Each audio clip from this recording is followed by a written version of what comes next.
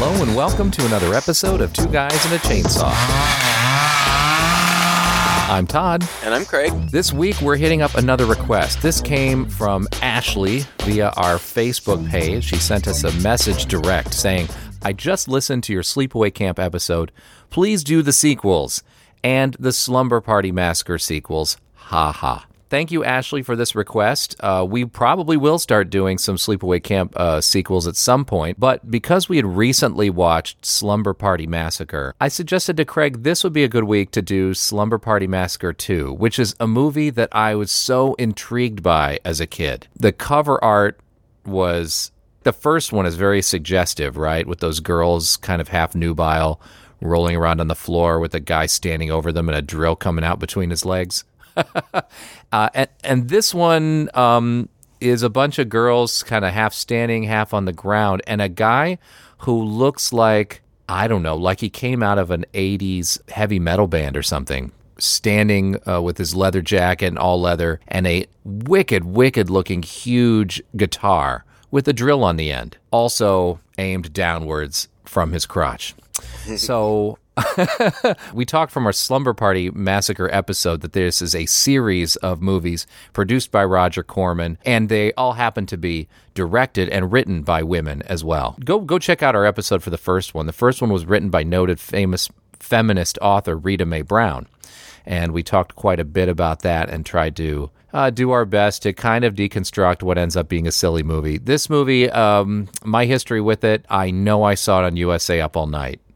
And I think the movie's even weirder with commercial breaks because it's already pretty odd. And I remember it being very disorienting and very amateurish feeling. And also just kind of like, what is this supposed to be and what is going on? Like, I was so aware I was watching a movie that some people made. It's just weird. This movie is so weird, Craig. It's not the strangest thing we've seen, I guess, but I was really anxious to come back to it and see if it was as weird as I remembered it being, and it was even a little more bizarre than I remembered it being. So anyway, that's my grandmaster view on everything. How about you, Craig? What was your experience with this movie previously? I don't know. It's funny to me that you say, oh, Slumber Party Massacre, it's been something we've been wanting to do for a long time. It's been something you've been wanting to do for a long time. Yeah, of course. Okay, true. The royal we. Yeah. And so we just did it recently, and it was pretty bad. And so then... Oh, just weeks later, you're like, let's do Slumber Party Massacre 2. Okay. Only in service to our fans, Craig. You know I would never suggest this if Ashley hadn't brought it up. Yeah. Fair enough. And I do also have to be fair because every week we talk about a movie and then we turn off our recording devices and then we chat for a while and we talk about what we're going to do next week, and I'm always like, oh, well, we'll think about it, and we'll come up with something. And then I never recommend anything, so... Yep. Yep. So it always falls on me, so you get what you get. It gets to, like, Thursday or Friday, and you're like, okay, well, here's what we're doing. And I'm like, okay. You're like, oh, shit. One of these weeks you'll wise up. I guess. I don't know. Yeah, I don't know. I didn't know anything about it other than what we've already talked about in having talked about this. And then they're also related to the sorority house massacre movies. Sort of. So we've talked about several of them. This has come up. We've talked about the whole rock and roll guitar drill shtick. I'd never seen it. I don't remember specifically being drawn to it in the video store. Really? Well, I imagine I probably saw it, but thought it looked really stupid. And I've said before, like, that's usually not what I seek out. Like, that's true. You know, every once in a while, I'll come across a movie that is stupid, but that I'll think is really funny or clever or just funny in how bad it is. But that's not usually what I'm seeking out. It's just usually something that I stumble upon. And so I never watched this movie, and now I have. What's funny, it's funny to me because honestly, I was really surprised to see that it is a direct sequel.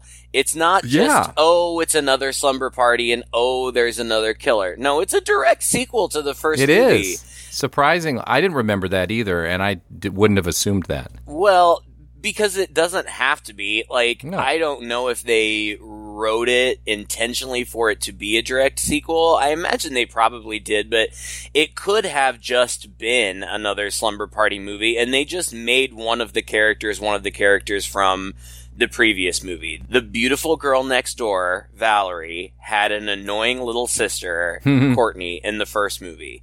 And Courtney is now, I don't know, older, still a teenager, 19 now. Supposedly.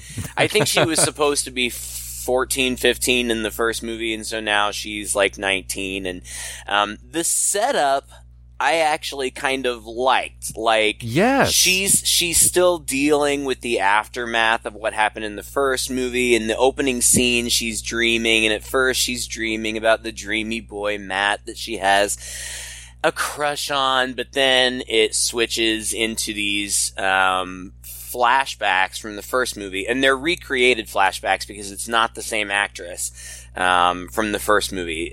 In this movie, Courtney is played by Crystal Bernard, who, if you are our age, in your 40s-ish, you will probably remember from the sitcom Wings. The sitcom Wings was about this little regional airport, and she played the cute, I think she was the airport manager or something. I don't know. She's tiny. She was blonde and had big blonde hair in that movie. She has big brunette hair in this movie. But she's cute, and I remembered her from that, and I was like, oh yeah, her, fun.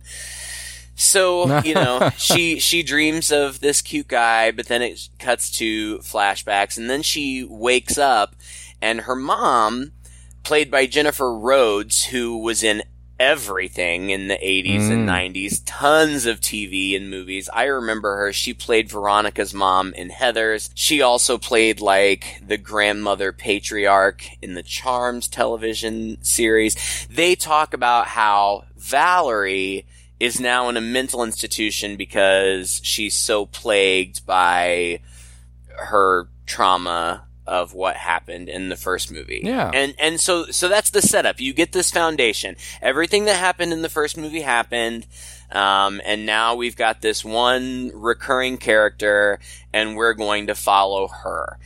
Then, from that point on, the movie just makes absolutely no sense. It is entirely nonsensical. There is no explanation for anything. Yeah. It's only an hour and 17 minutes long. You get halfway through the movie and nothing has happened. Yeah. Aside from weird dreams and visions and flashbacks. And then the killer shows up and starts killing people. It's insane. It is one of the weirdest things. Plus, I guess that now would be as good a time as any to mention that it's a musical. Yeah, in a way. There are musical numbers in here, at least 3. Multiple. Yeah. I described this to a friend of mine today. I said it was mostly a girl's dreams about the killer and her sister, and then the killer pops up in the last 20 minutes and then drills through pretty much everyone rather quickly, while singing a big production number. And and until there are 2 of them left, and then there's a really long and boring chase scene through a construction site, and then the killer is this rockabilly guy who thinks he's funny, and at one point he stops and does a song and dance number for the camera. Oh yeah, breaking the fourth wall.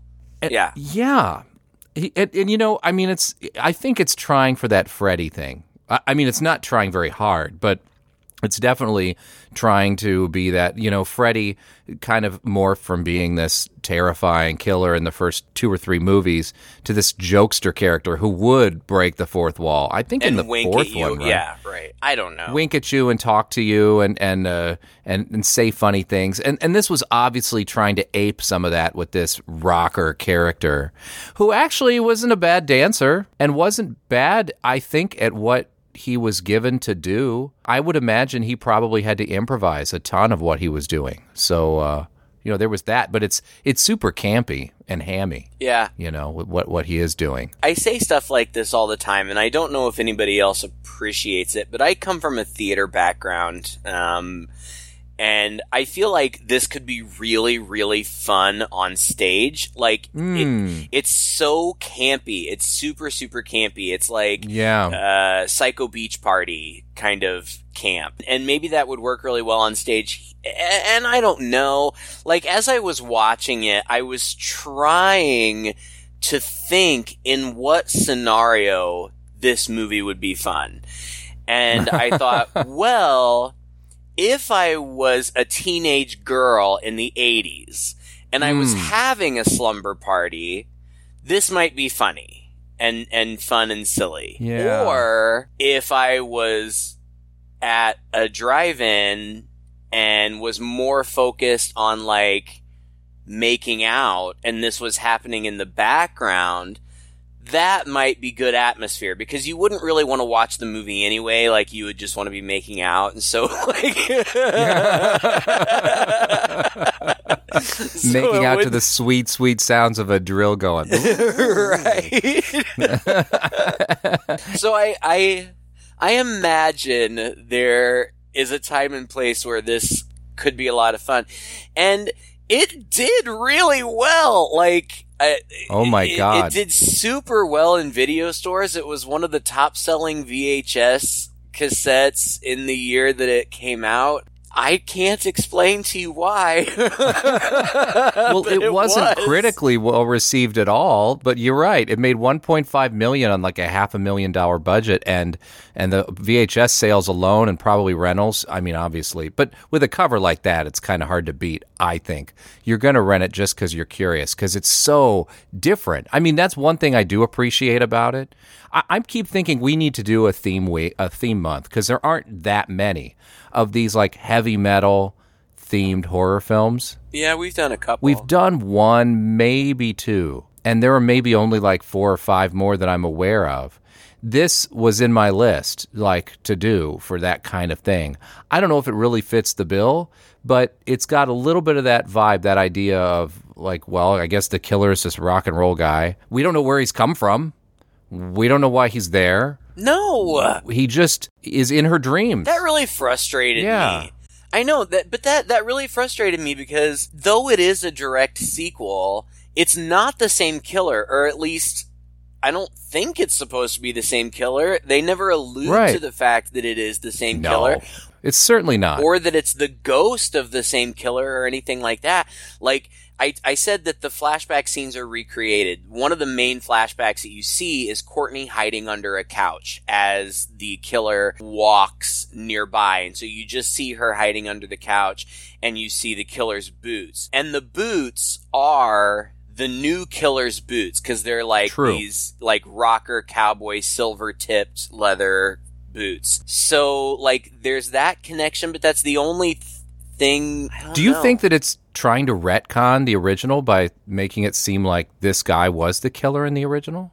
I don't think that it's trying that hard. No, I don't, because Courtney never says anything like he's back, or they don't acknowledge one another as though they recognize each other. Like, he's just after her for inexplicable reasons. Yeah. And Courtney, like, early on, she, oh God, I mean, there's silly stuff, like, after she, has breakfast with her mom or whatever, she walks to school and she sees a dead bird, like, and they act like that's going to be a big deal, and it's not, unless a dead bird is supposed to be an omen or something. I don't know. Well, I think there was implied, either it was in her dreams, so seeing it kind of pop out of her dreams is weird, or it was implied that was a shot from the previous film. Maybe. I don't remember. Then she gets picked up by one of her friends, and they have this whole sing-along in a car. Now, like, yes, when I was in high school, I drove around with my friends, and we sang, like, to the radio. That's something that we did, but I don't know that I need to see a full performance in this car. Like, it's like the whole song. I know! So weird. It is weird. There are two things I think are going on here. Number one, especially because I was curious about all the music. So I went back and I watched the end credits and I looked up some of the people in there. One of them was a girl band called Weekend Wednesday, which sounds a lot like Tuesday Morning, but oh well. It was a girl band in L.A. at the time, contributed 1 or 2 songs to this. And Courtney is a member of a girl band. Yeah. And 1 or 2 of these musical numbers that we hear are from that band. So I kind of feel like there were some deals made on the production end to try to help promote these bands or to try to get a good soundtrack going. That's it, exactly. It crossed my mind that they were trying to build a soundtrack album. I didn't look to see if there is one. I hope not. My God. Yeah. Because the songs aren't good. I mean, they're it's just not like mediocre. They're just mediocre, right?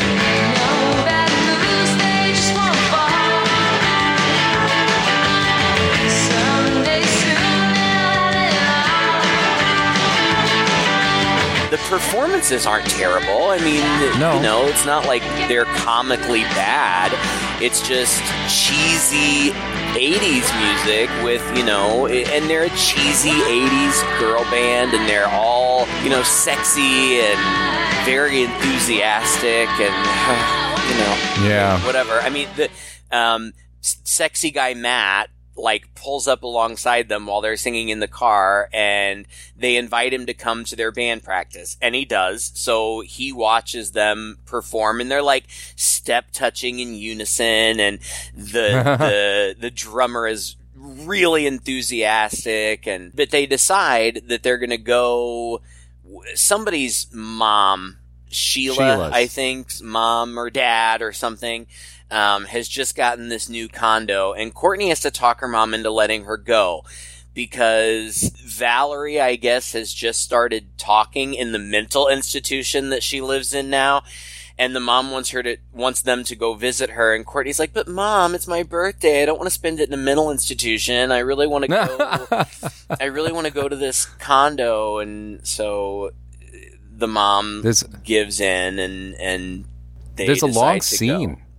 Of her and her mom. That was another thing that I don't think went anywhere, but I think they were trying to... it's a shame the movie is so inept, because I feel like they had the kernel of some good things, and they were almost halfway there in execution. And one of the things that I will give the movie credit for is spending a lot of time and trying to deal with the trauma of this family after this sister was murdered in this horrible drilling incident in the previous film. Well, the sister wasn't murdered. The two sisters, Valerie and Courtney, were the ones that killed the killer. Yeah. They were 2 of the only, I think, 3 survivors of the whole movie. You're right. But you're right. That could have been interesting, dealing with the aftermath of this. But it's also very bizarre because Courtney continues to have these visions, but they're not just flashbacks. Yes. All of a sudden, it's things that appear to be happening in real time.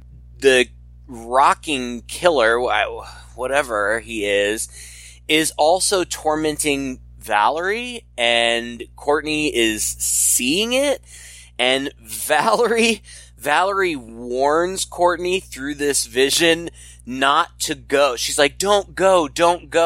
And at first I thought she meant don't go to the condo. To the party. Right, which would have made all kinds of sense. But Courtney's like, what do you mean, don't go where? And she's like, don't go all the way. And then in a very Freddy-like manner, and he does this throughout the whole movie, the killer drops a one-liner. In this case, it's rock and roll never dies, baby. And then he kills Val. He kills Val, and Courtney sees it, and not only does she kind of see it happening in Val's disgusting asylum cell, but Val also appears right outside her car window and streaks blood down the window, and Courtney screams, but nobody else sees anything. Right. So I don't know what's going on at this point. Oh. I still don't know what's going on. I don't know if the killer really killed Val. I assume that's what happened.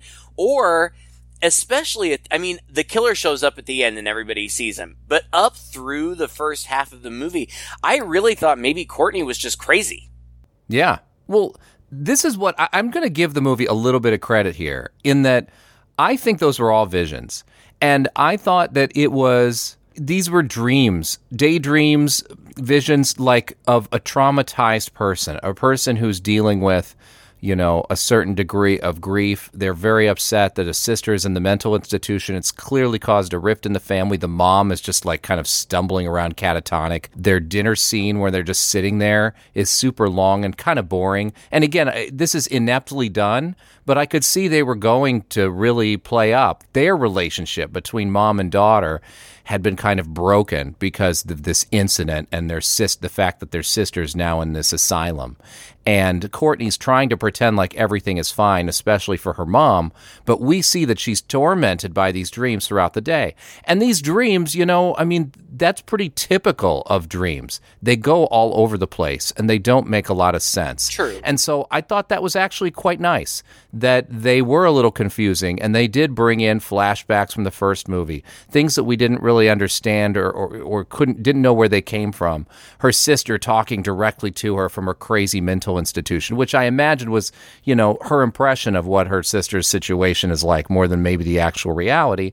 And then my idea was that the killer is a rockabilly guy just because she's in this band and they're really into music. And so when she imagines the killer or comes through in her dreams, that aspect of her personality kind of gets thrown in there.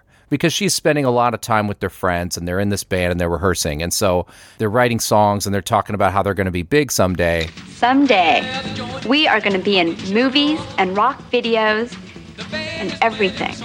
Because my song is going to be a hit. Here, here. Yeah, a million years from now when you finish writing it. And so this fantasy of hers creeps in there as well. And it also gets mixed with, her fantasies of Matt. Right? We see this, like she's daydreaming about Matt a whole lot, and then that gets poisoned by the killer. And again, it's not skillfully done, but I can see what they were going for. A traumatized person who, every aspect of their life kind of, gets touched by in their mind, mentally by this thing. And so she's seeing her everywhere, and people are worried about her. Yeah. Yeah. She's just spacing out. This could have been more fascinating if the movie were more interesting. So, but I give them credit for trying. And I also think that it's very rare in a movie, a horror movie, where we see characters sort of like break down like they really should. Like you're being chased by a mass killer who you've already seen drill through 4 of your friends previously, and he's just inches away from you. There are going to be moments, like especially in those moments when they're quiet, she just kind of freaks out. She just breaks down in tears. And I thought it was quite realistic, actually, her acting in that. And I really felt sorry for her in those moments. I felt sorry for her. In the middle of this stupid movie, there were moments where I actually felt sorry for her. And I was like, wow, for once I'm seeing a genuine reaction to what a person who has already been through all this trauma is now having to go through it herself again would be doing. So that wasn't too bad.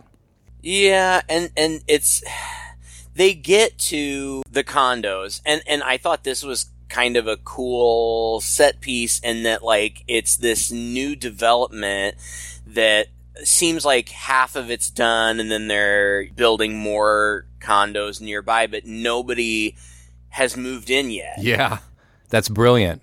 Yeah, I like that. That was pretty cool. And then there are definitely like throwbacks. I don't know. I get these movies mixed up because they're all the same.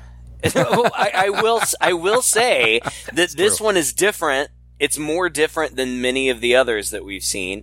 Oh God, yeah. But the same in that, they get there and the girls all put on their like skimpy PJs and they have a carpet picnic with like killer corn dogs. and then another dance number. a musical movie comes on TV, so they have a dance number.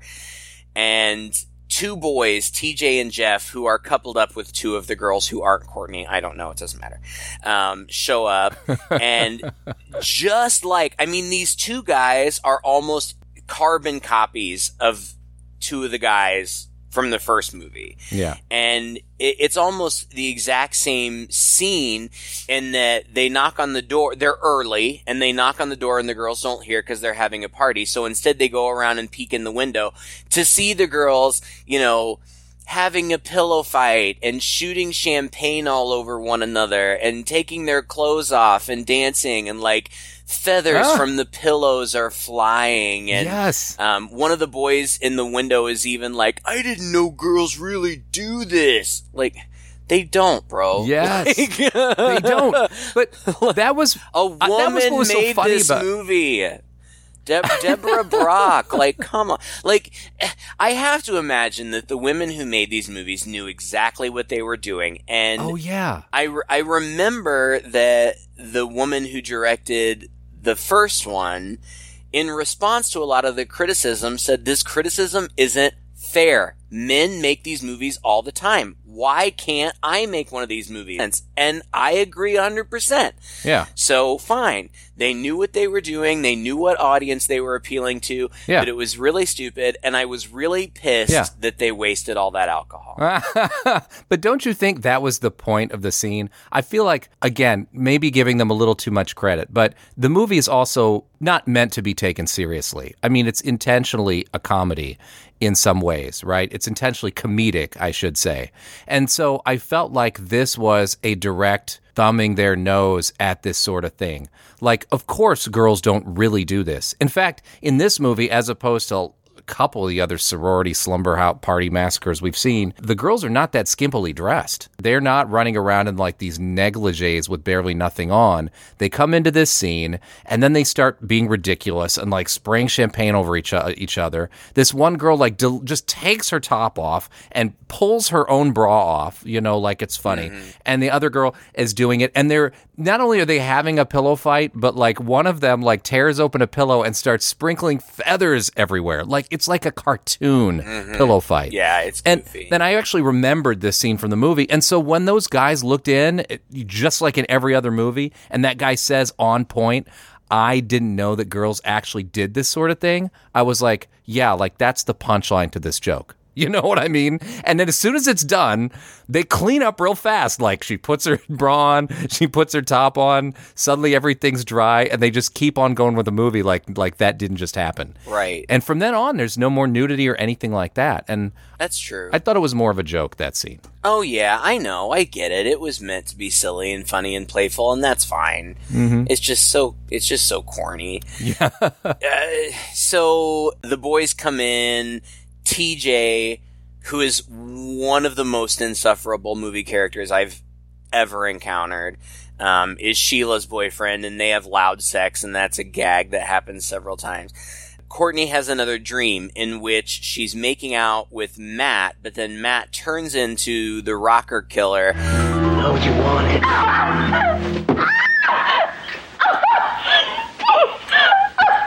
You killed Valerie!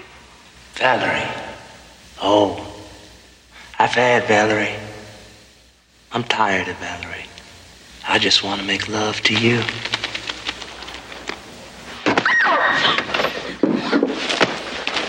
I am you, and you are me, until we go all the way.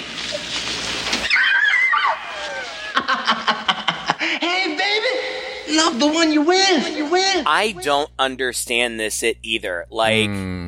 Yeah. Because she'd already been warned, don't go all the way with the ghost killer. Like, why does he need to her so bad? Like, I don't know, what is happening? Is this part of some ritual that I don't know about? She warned him and not. Why just her? Like, there's a whole bunch of other girls there. Like, why? Look, I felt like it was another reference. Like, look, this movie's full of these references, right? Like, there's like an Officer Voorhees, and they rename her family name Craven, and the other officer is Officer Kruger. It's like they're obviously sticking in references to movies here, and I felt this was basically the same. Like, don't go all the way. That is, don't have sex with anyone, especially that guy Matt that you're interested in, or else you're going to be targeted. And if I'm not mistaken, I think it was after she had sex with him, although it's not clearly telegraphed. I'm pretty sure the timing is that after she had sex with him, or, well, we assume they had sex. They were about to anyway, that the killer sprung into reality. Am I wrong about that? Well, it's in that scene, but I don't think they even get that far. Like, I don't think they get that. Maybe I just could be wrong. Maybe just the tip. Oh my God, Todd! We have gotten through like almost 300 episodes without you saying just the tip. So I guess I should congratulate you on that. That's pretty miraculous, isn't it? Actually, 13 years old. These movies bring out the 13-year-old in me that saw them the first time. I know, me too. But she wakes up after this nightmare on the kitchen floor and she's crying. And then the next 15, 20 minutes is just being tormented and going nuts. Like, TJ is a big jerk. And first of all, she's not feeling well. They're all hungover. So they blame it on hangovers. But TJ throws her in the pool where she nearly drowns, has more visions, and has to be rescued. Then they're eating lunch, and her hamburger is a bloody human hand. But nobody else sees any of these things. But the killer is clearly taunting her because throughout, every time she sees something, every time something is weird, the killer is just maniacally laughing in the background. Yeah. Like, through the whole thing. They have more. There's another band practice montage. Long. Then she opens the refrigerator and a raw chicken attacks her. And then she takes a bath and the water turns into blood and the rocker is laughing. And this is when I wrote in my notes, okay, we are halfway into the movie and nothing has happened. Yeah. Until Sally Zit. Sally Zit. Which may have been my favorite part of the movie. She keeps talking about it. It's like they project this scene. Like there is build to this scene. There is. It's great. Well, it is kind of classic Freddy, though, because in some of those Freddy movies, Freddy kind of takes their own fears and nightmares and kind of turns them against them. And clearly, Sally is mortified at the possibility that she might have a zit, not really on her face because there's nothing there, but like under her skin, just waiting to come out. So she's obsessing about it, and she keeps saying Oxy 10. Do you remember Oxy 10?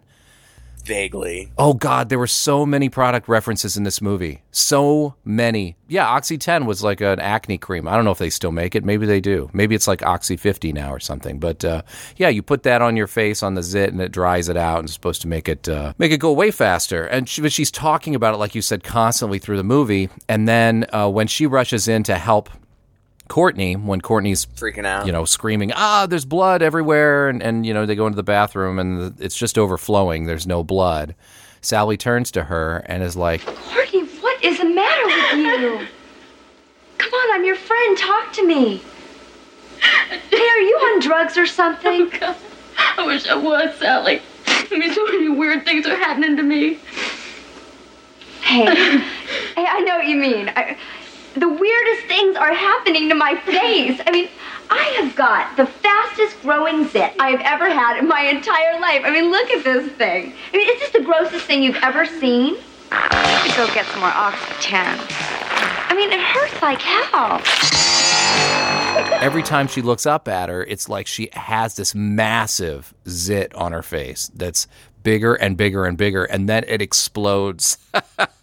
Oh, and you say bigger and bigger, like it's deforming her face. Like it's like half her face at that point. Yeah, and it's cheap in that it's cut shots. Like it keeps cutting back and forth, so it's not like you get to witness the progression. It's just it cuts away and then it cuts back and it's worse, and it cuts away and it cuts back and it's worse. But by the end, like it's just disgusting. Like it's a huge practical effect.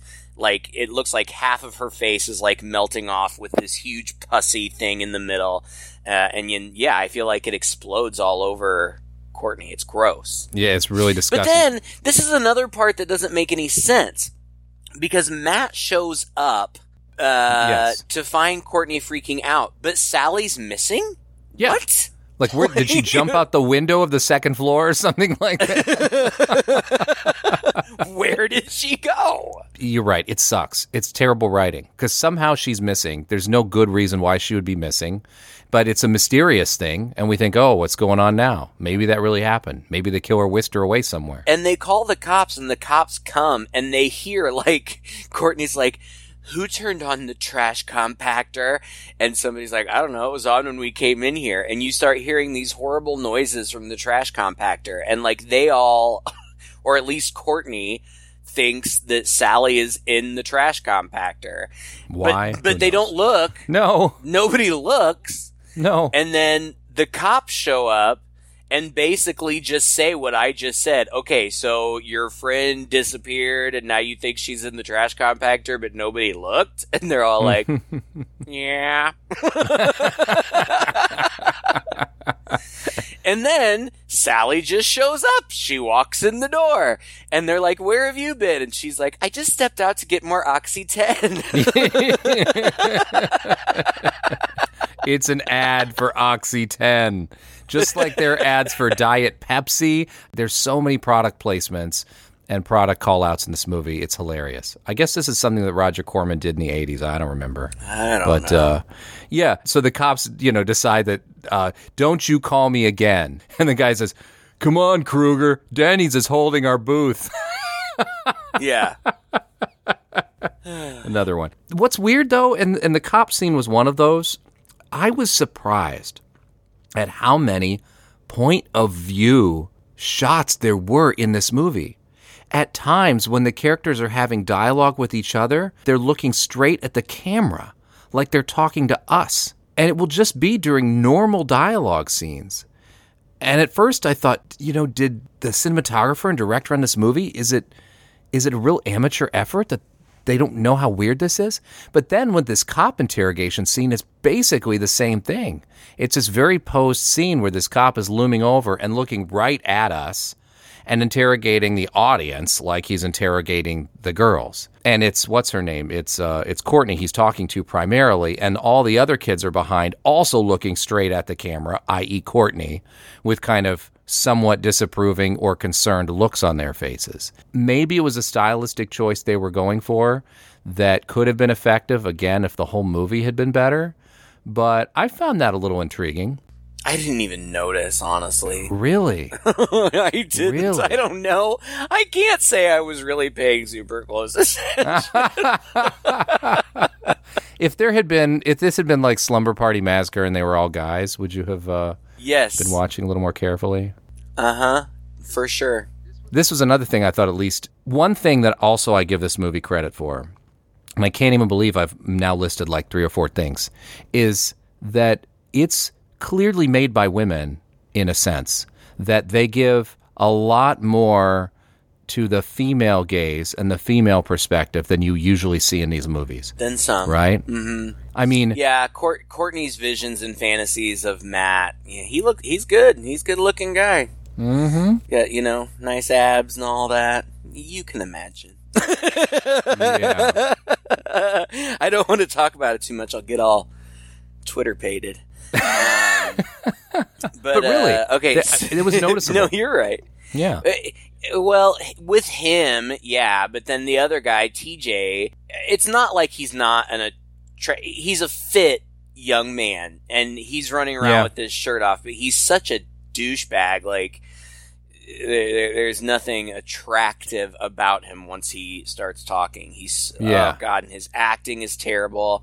Yeah. There's a scene where he dances, and I don't even know how a person's body moves that way. Like, it seemed like he was dancing on the very tips of his toes, and like, you're gonna break your toes. I didn't know. It was weird. Do you realize he was Steve in Pumpkinhead? I saw that he was in Pumpkinhead, but I don't remember. Was he the younger brother, the nice one that we liked? I think he was. I don't remember. I think he was, yeah. The one who was kind of apologizing, who was the one who... Yeah, I think he was. After it happened, yeah. So I guess it's, it's a character deal, because we liked him in that movie, and we felt bad. He was one of the first ones to get killed, and he was actually a good dude. But anyway, everybody else goes out to eat, except for Courtney and Matt. Matt gives her a birthday cake, and then everybody comes back. Courtney and Matt are making out in her bed, and the rocker killer appears behind Matt. Like Matt's, I guess, kind of on top of her. Yeah. So I guess they could be doing it, but if so, they got right to it. Like, foreplay be damned. Yeah. But so, like, he's kind of on top of her, and she sees the killer over his shoulder, and she's like, no, you're a dream, you're not real. And then he drills through Matt's beautiful torso. And says, does this look like a dream to you? And then this is, like you said, the last 20 minutes of the movie where she runs downstairs. She's covered in blood. And, of course, she's been freaking out this whole time, so it's not like any big surprise that she's freaking out. But the killer comes down right after her and starts attacking. Yeah. Just with abandon. Which, let's talk about this guitar for a second. Yeah. It's enormous. Like, it's comically large. Even the guitar part is just comically large. And then there's an enormous, I would say, good 2.5, 3 foot drill on the end. Yes. And it flops around. Like, it does so in some scenes. Comically a prop. Yeah. It's so funny. And I read that the guy who plays him was only in like 3 movies total, and this is his claim to fame. And he was the first guy to audition. The director loved him. She was obligated to audition more people, but when they were done, she went right back to this guy. And I guess that he was so enthusiastic in his portrayal that he broke multiple props. And I can only assume that he broke this guitar several times. Oh, yeah. Because it's flopping around. He's like banging it on the floor. Like, you can see it visibly, like, bending and moving and flopping around. I mean, it's funny. I think, this is a comedy. It is a horror comedy. Yeah. So I don't think that they were concerned that this weapon looked particularly realistic. But yeah, from this part on, he's just chasing people around. He injures TJ right away, kills Sally. Of all of the girls, she was my favorite, so I was kind of sad she got taken out so quickly, but I knew they all would. I knew everybody would get killed except for Courtney. Yeah. Terry, Amy, and Courtney plan to make a run for it in Terry's car. They do, they leave, but then the rocker pops up in the back seat and says, "This is dedicated to the one I love." These one-liners, they're all like from songs. I get what they were doing, but every time, like, my eyes rolled so far back into my head, I was afraid they would get stuck there. Like, oh my God. Yeah, it was pretty bad. So Terry gets drilled. The girls run off. In another scene, very reminiscent of the last movie, TJ and his girlfriend, what's her name? Sheila. The actress's name is Juliet. TJ and Sheila run up to a house where there's lights on and there's music playing, and they're banging on the door, but nobody comes. And TJ ends up getting killed right outside this garage. And then the person comes out and looks around, doesn't see anything, is like, "Damn kids." I feel like the exact same thing happened in the first movie, right? Yeah, something like that, yeah. Well, it was 2 guys in the first movie, but it was the same thing. They've solved the problem of the first movie and a lot of these movies, right? Like Halloween or wherever, where all of this mayhem is happening at this house in this suburban area, but nobody else in the surrounding homes and across the street notice anything that's going on, nor does anybody run out and try to get help from the neighbors, right. In this case, there's nobody there. Yeah, there's nobody there. It's like this one house with the lights on, and they're playing classical music so loud inside that, which I thought was also kind of a gag. Right. Classical music blasted in this house, and that's why they can't hear them. Yeah. And since everything else is so rock and roll, right? It's kind of funny. Yeah. But Courtney calls the cops, but they don't believe her because they just think she's crazy because she seems crazy. And that's when the rocker, this is it. I mean, just watch this scene on YouTube, really. Like, you really don't need to watch the whole thing. the rocker breaks the fourth wall, looks directly into the camera, and says, "Now it's time for the fun part." And like these like red and blue like party lights come on, and he does a whole musical number in the living room. Yes. An entire solo musical number in the living room. And then, again, this happened in the first movie too. One of the survivors, Sheila, Courtney and, I don't know, the other girl who's still alive, are holed up in a bedroom, and they've got it barricaded. And they hear Sheila, but they also hear the killer, so they don't want to let her in. And so the killer, singing, just very slowly approaches her until he finally gets to her and drills her right outside the door. Yeah. And then he drills into the room, and the two girls, it's Amy and Courtney, go out onto the rooftop, and there's a whole rooftop chase, which, I don't know. I mean, it wasn't poorly shot. I enjoyed the angles. No, it's just long. Yeah, there was, I mean, it was goofy as crap, but there were some cool, like, shots of the rocker killer just silhouetted, like, on a roof, like in a rock and roll position. Yeah. Corny as hell, but it looked good.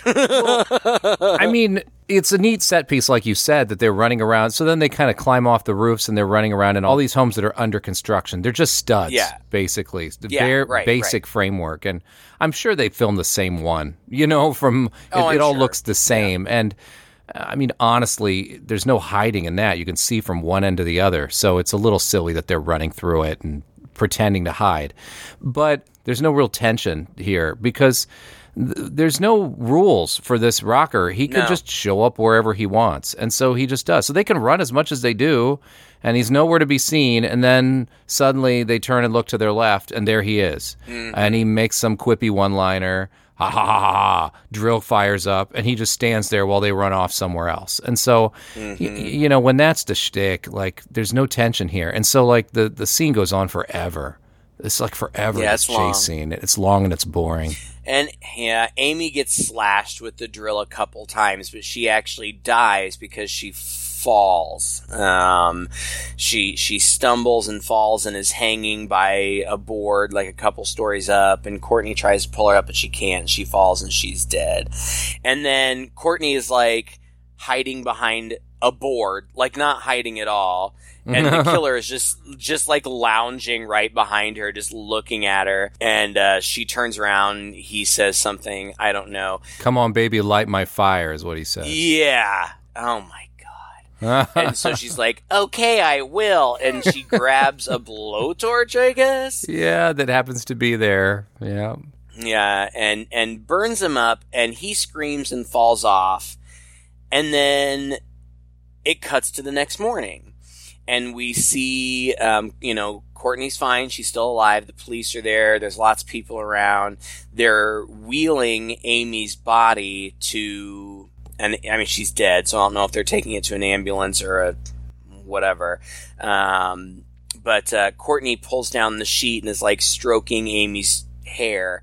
And Amy's eyes open up and she starts laughing in the killer's voice. But then Courtney wakes up again in her bed in the condo with Matt. And so for just a split second, I was thinking, oh, maybe it was a dream. But having seen these types of movies 100 times, I knew it wouldn't be. So she wakes up with Matt and she starts like snuggling him. But then it turns out that it's the rocker again. And she now is in an asylum. Look, the same set piece that we saw Valerie in before. And the last thing that we see is the giant drill come up through the floor of the asylum as Courtney is screaming. Yeah. And that's the end. It's like Inception. It's like dreams within dreams within dreams. You don't even know what reality is anymore. It's really taking us into her mental state. Right. Maybe she's been in the asylum the whole time. Maybe none of this ever happened. Maybe her sister didn't even exist. And in the first movie... Maybe the first movie didn't even happen. Whoa. Maybe she was born in the asylum. Yes. Maybe she's the daughter of 10,000 maniacs or something. Could be. We'll have to watch Slumber Party Massacre 3 to find out the truth. Can we wait a little while? I need a break. I did not really enjoy watching this movie. There were parts of it I enjoyed. I did enjoy, actually, the musical number just because of how silly it was. But it was very earnestly done. And actually, I don't think he was too bad. I really think he did a pretty decent job with what he had to work with.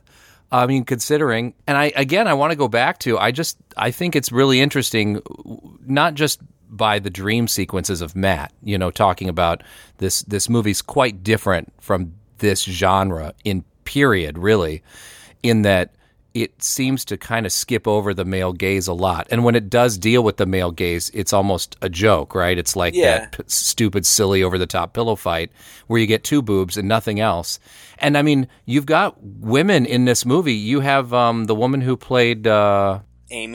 Amy, yeah, was Kimberly McCarthy, the one with the huge boobs.